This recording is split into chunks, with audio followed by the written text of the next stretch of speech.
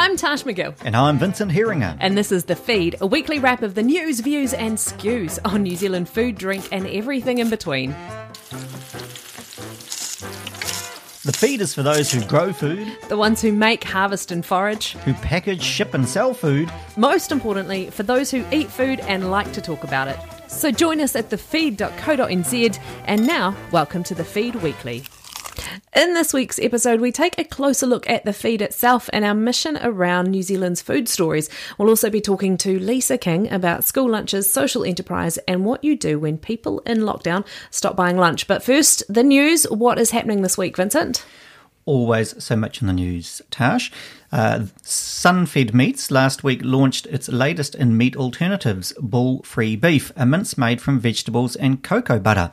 Founder Sharma Sukul Lee said the beef offers consumers more choice and creates a new protein industry for farmers while being kinder to the planet. I think we'll see a lot more of this coming, Tash. Iconic Sydney bar Bulletin Place closed its doors with almost no fanfare at all on the 28th of May, the sweetheart of Circular Quay, 8.5 years after opening. An abrupt announcement after managing to bounce back from Sydney's lockout laws coming into effect in 2018 that had quite a devastating effect on hospitality over the Tasman. COVID-19 unfortunately did ring the final toll. Co-owner Tim Phillips-Johansson didn't want any long drawn-out goodbyes that go with announcing a closure, and he wrote, "The greatest legacy of Bulletin Place will be the number of extremely talented and hardworking people that have set foot in that bar." That illustrious group includes New Zealand's own Phil Spector. Over the life of the bar, they created over 10,000 unique cocktails for their daily changing menu of 5 seasonal cocktails depending on what was available at the local market. They also made it to the world's best 50 bars list. No small feat and a tragic loss for Australasia. Well, maybe one of the things that could help save icons like that is a government-funded subsidy for restaurant vouchers. Could that be on the way? The New Zealand Restaurant Association told a select committee in mid-May that 1,000 restaurants have closed since COVID hit in March 2020. 1,000. That's a lot. 1,000 forever? I'm not sure. But Chief Executive Marissa Bidois said that New Zealand should replicate the British government's subsidised dining voucher scheme, which is also done in Australia, I believe, to encourage people to dine out at a discount. At $20 per person or 75 million, it's not a huge amount, she said, but it can be enough to get people dining out again. What do you think, Tash? I think anything is worth giving a go, but it's worth paying attention to some of what happened in London and Australia. So the challenge is, how much does that discount need to be in order for it to make a difference and not just simply be a little bit of a prop up, but not actually get people back out and re-engaging in hospitality. So sometimes a more concentrated effort perhaps might make more of a difference rather than a little bit for everybody. Well, the government is still to make its mind up on that particular request, so we shall see. And finally, COVID did stop last year's Bluff Oyster and Food Festival, but not this year, Tash. 4,500 people attended the Bluff Oyster Festival as the Bluff Oyster was piped onto the main stage and the Ode to the Oyster was recited. And that was followed by Bluff woman Vic Pearcey of Barnes Oysters collecting her 10th straight title when she won the ladies' opening race, shucking 50 oysters in just 2 minutes and 59.42 seconds. It's a lot of oysters. Can you shuck an oyster? I can shuck an oyster, but perhaps in that amount of time I could maybe get 3 done that were presentable. Is there such a thing as a presentable oyster? They're always delicious. Yeah. I don't know if I could eat 50, but well done, Vic Pearcey. 10 straight titles, very good.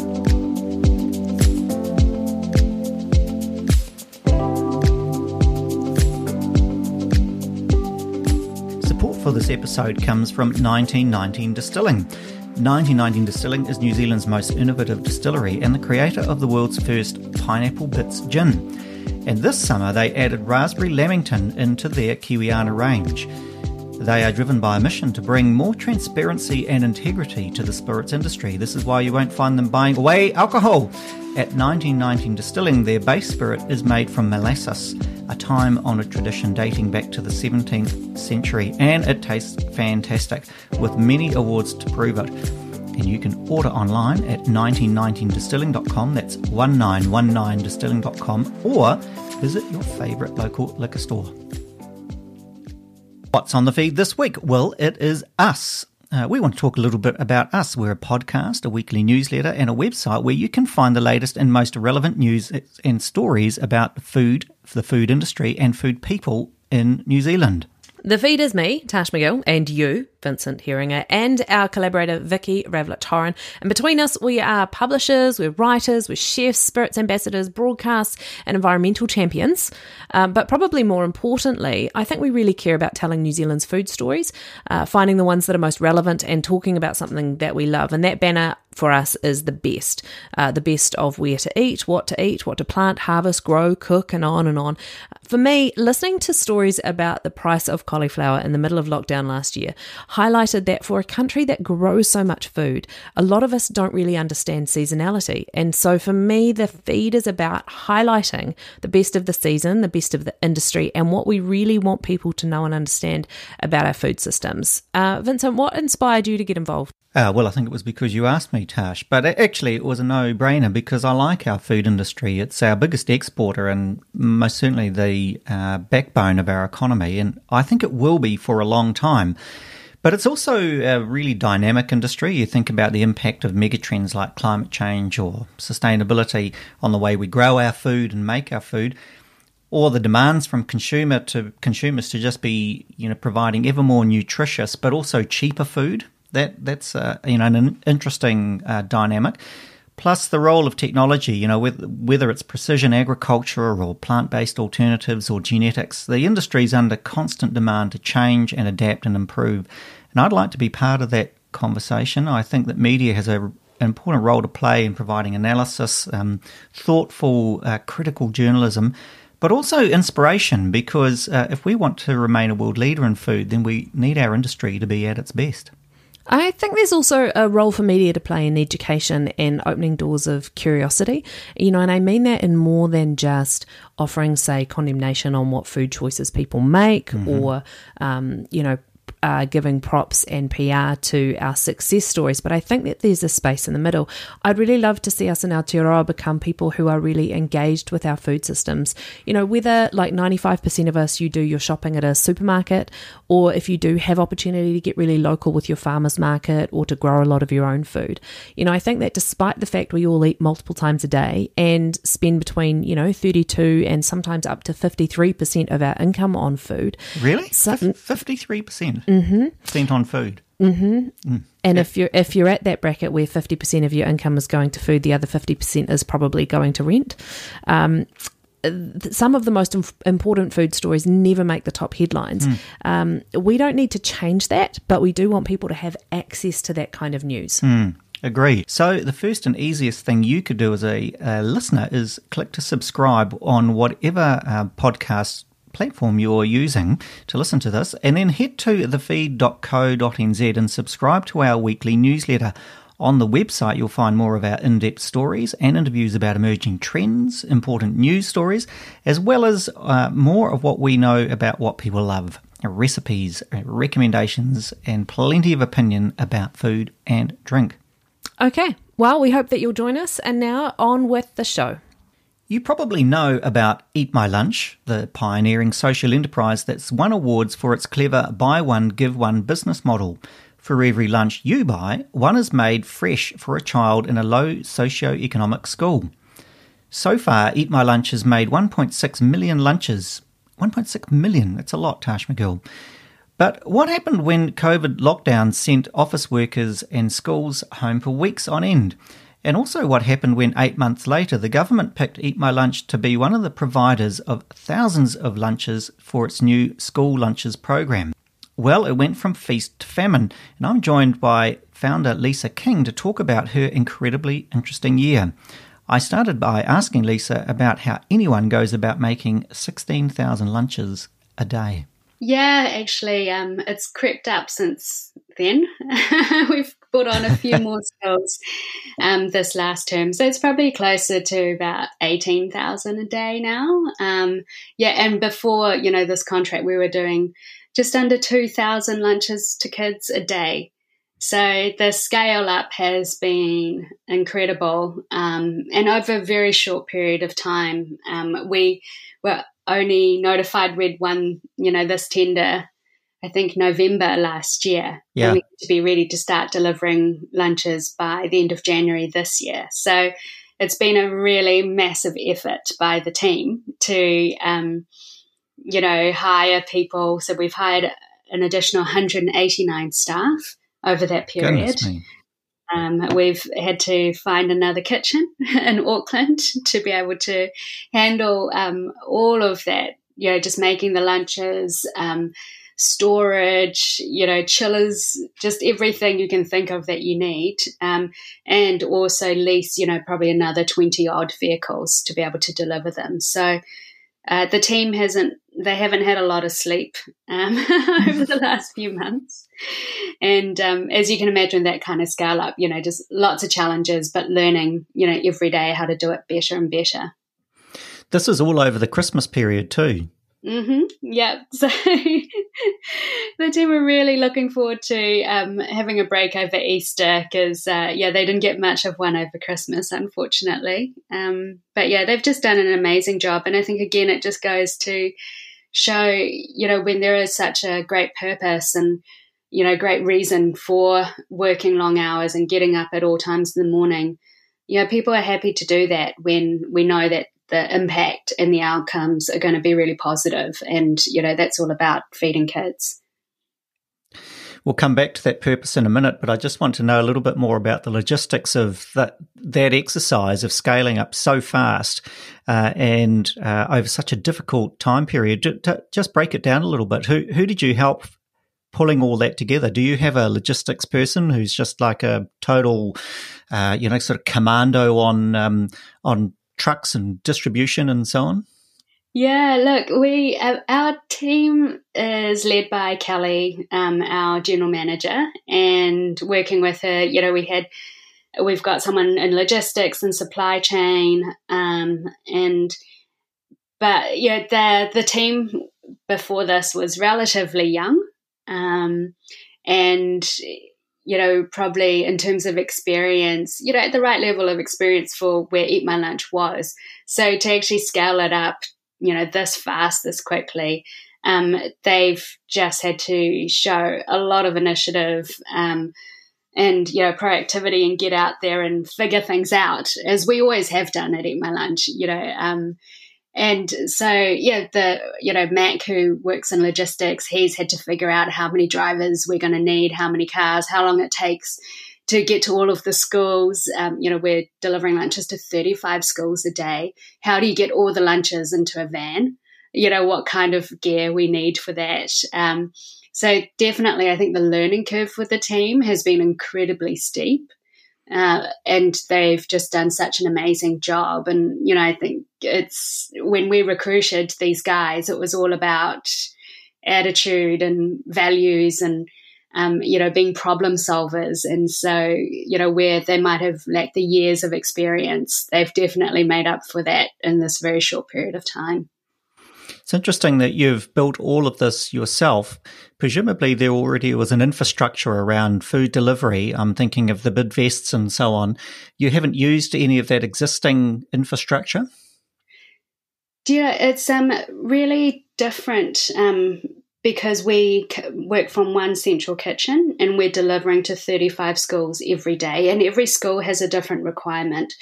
So these are the things we were finding out as we were kind of setting up, is that, some schools, they want it delivered to each individual classrooms. So all the lunches had to be separated, and then our driver had to then go to each classroom and place the correct lunches there. Or some schools have, a facility like a hall where all the kids will come together at lunchtime. And so, it's every school is different. And so there really isn't anyone, I think, who has those capabilities. We've definitely been able to get assistance from the likes of, Foodstuffs North Island, who's one of our key partners and shareholders. And they've been really great in helping us, for example, understand supply chain and, sourcing products at that kind of volume. But in terms of logistics and delivery, I think the other suppliers who are part of this government program have really struggled. But we've been doing it for the last 5 years to 77 schools. So we knew how to work with the schools, which is really important. And, we also are time bound because every school has their lunchtime set and you can't miss that window. Mm-hmm. And then you take into account, food safety, how long the food can be out of the chiller, before it has to be consumed and all of that. So, we've really relied on, the experience that we've had over the last 5 years and the investment that we've made around the logistics technology. We have something that we've been using for about 4 years now called VWorks. And so you can put in all of the addresses and all of the deliveries and it works out like the best route to take and how long it's going to get you to deliver X, Y, and Z to all of these spots by a certain time. So, is that your own piece of software that you developed? It's not actually. We licensed that, but we were one of the first users of that bit of software. So using I think a bit of technology, our own experiences, but really most importantly, it's the relationship with the schools and understanding their needs, and also being really proactive in our communications, because when you're talking this scale, something's always going to go wrong. Whether it's there's traffic, there's an accident on the motorway, or if it's raining, just Auckland traffic, or there's been a misdelivery or something. So, we're always kind of prepared for that and just making sure that we are constantly communicating with the schools. Yeah. It sounds like, hiring for attitude and getting the culture right has been a critical part of your success. And does that have to do with being such a purpose-led business? It is, but also, we have some really key values. And, one of the reasons I think, and, one of the key values that we have around why we started Eat My Lunch is that we are just so action and solution orientated. We didn't sit around waiting for someone else to solve this problem. We just saw that there was a problem and we decided to do something about it. And that is very much the underlying attitude of Eat My Lunch. In business, nothing can go perfectly. And particularly when you're dealing with fresh food every single day in this, short, chilled supply chain, things go wrong. And so being able to problem solve, think on your feet, improvise, it's just so important in our business. And the chaos that happens in the kitchen every morning, our customers don't see it and the schools don't see it. And that's, what we aim for.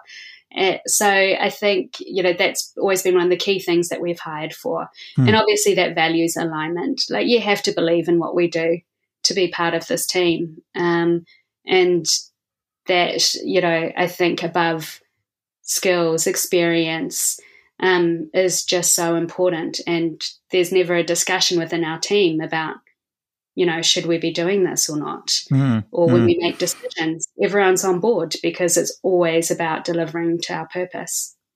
And so if they're purpose aligned, when things go wrong and things get difficult and when you get a massive contract and you have to say goodbye to Christmas, people are prepared to pick up the sticks and make it happen. Absolutely. And it's just time and time again, I see the team, they just come together and, anyone else would have been like, I can't do this, or I can't work, all night through, or, things go wrong and it's frustrating. But, even through COVID and lockdown, everyone just were willing to come into work, make sure that they were staying within a really small bubble. So they were looking out for the rest of the team, willing to do things that they don't normally do within their jobs, like delivering to, 10,000 kids at the time, homes. And so it just really galvanizes, I think, the whole team, particularly in challenging times. Well, tell us about that mission then, and perhaps put it in the context of the bigger challenge that the government is trying to address with this problem, that in a country full of food, how can we have kids going to school hungry? What is the nature of that problem, and how did you, when did you kind of first think about solving it? Yeah, so I had no idea that this problem existed in New Zealand. You know, you hear about it in developing countries or, you know, like you see kids in Africa not eating, but definitely I had no idea it existed in New Zealand. And it was probably about 6-7 years ago, there was a news piece on Campbell Live where a reporter went to a Decile 10 school and asked the kids to put their lunches on their desks. And, you know, every kid had a lunch and they were all beautiful, healthy lunches. And then he drove about 20 minutes down the road to another school in Auckland at a low decile school and asked the kids to do the same thing.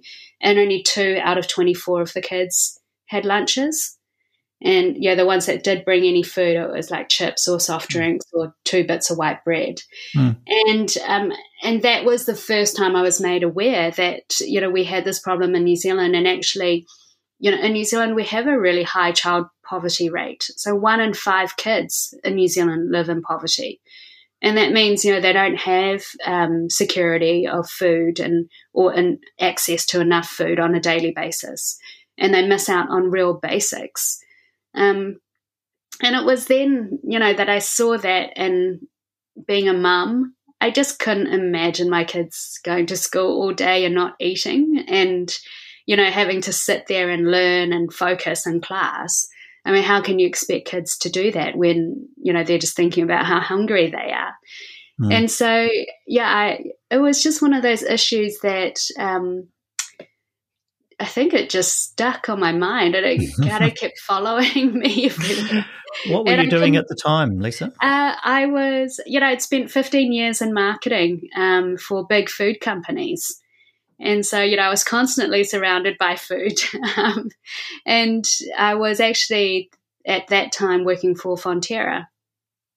So, you know, it just didn't sit right with me. And it didn't really, you know, there was no government program at the time. There were charities doing their bits, but it was really irregular. And a lot of the food that was being given wasn't particularly healthy.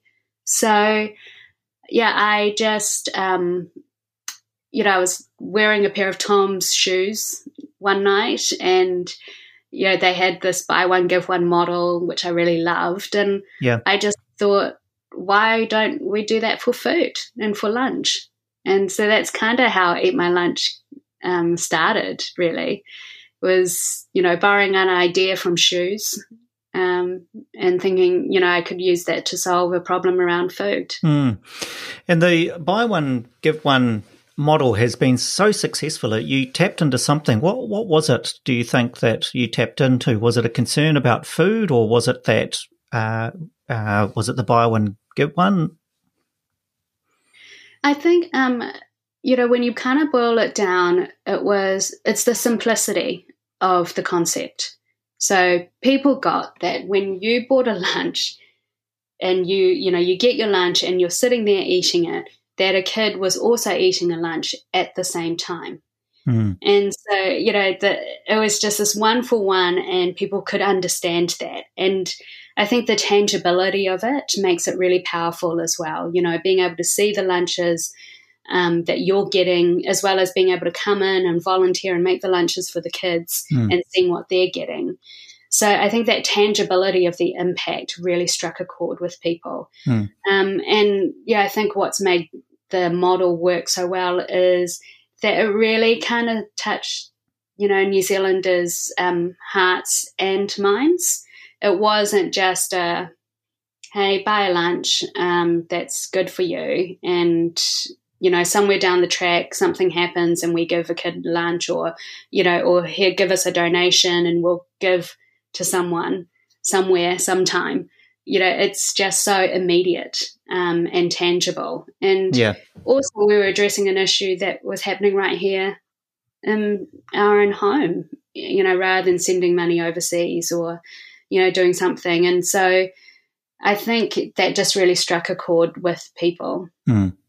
Is the buy one, give one model also operating for this government contract? No. So this one, it's government funded for the lunches that we provide, just on that scale. So we're still operating our buy one, give one part of the business, because not every school is part of the government program.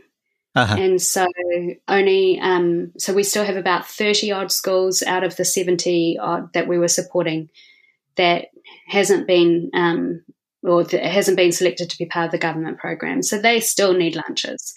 And that's a great message to pass on, isn't it? That just because this program is running doesn't mean that the need has stopped for people to buy your delicious lunches. Absolutely not. And, if anything, that need has grown, particularly, during the last 12 months, we're seeing the impact on these families and, people losing jobs and just financially finding it so much harder.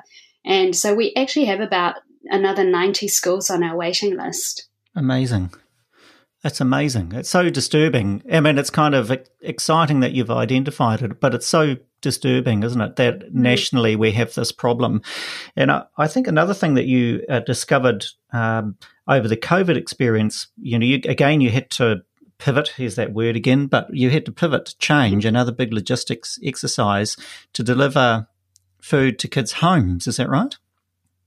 Yeah. So, when it was first announced that we're about to go into lockdown, and that businesses were closing and schools were closing. And, the biggest concern I had was, well, how are we going to get food to kids? Because, just because schools shut doesn't mean that kids stop going hungry. And so we kind of had two issues to deal with because, at that time we were only operating the buy one, give one model.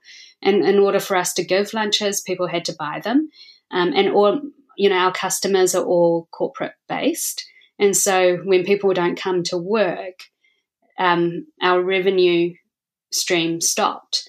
And so we had to quickly decide what we were going to do in order to try and keep that revenue coming in and in order to keep our staff employed through that period. And so we quickly, as you said, pivoted to delivering fresh groceries to people's homes. And so we knew, there was a huge demand for online deliveries from supermarkets and people were stocking up on grocery items, but, you can't stock up on fresh fruit and vegetables. And so we were able to change the business model really quickly and be able to do that through the lockdown period. How was that funded? How were people paying for were the families paying or was that coming from donations? So these were our customers. So people just, your average Kiwi who wanted some fruit and veg delivered to their home during lockdown, they were paying for that. And what that enabled us to do was fund then the lunches for the kids. I see. Brilliant. Yeah. Brilliant. So the model continued. You just adapted it for the circumstances. Yeah. And then for the kids, instead of, delivering freshly made lunches every day to schools, we delivered to their homes a box full of, fresh fruit and all the ingredients that they needed to make their own lunches for the week. And so we did a weekly delivery to their homes. And so that was about 2,000 kids a week that we delivered to. And I was reading that it highlighted another issue for you that it's been on your mind for some time about food education, because it's one thing to be given a made-up sandwich, which is a great, obviously a great service, but this opened up an opportunity also to talk about making food using ingredients, right? Yeah, the feedback that we got during that time was amazing. We were getting photos from families of the kids, kind of creating their own food. I remember one photo that we got. This kid had made like sushi out of the bread and the ingredients.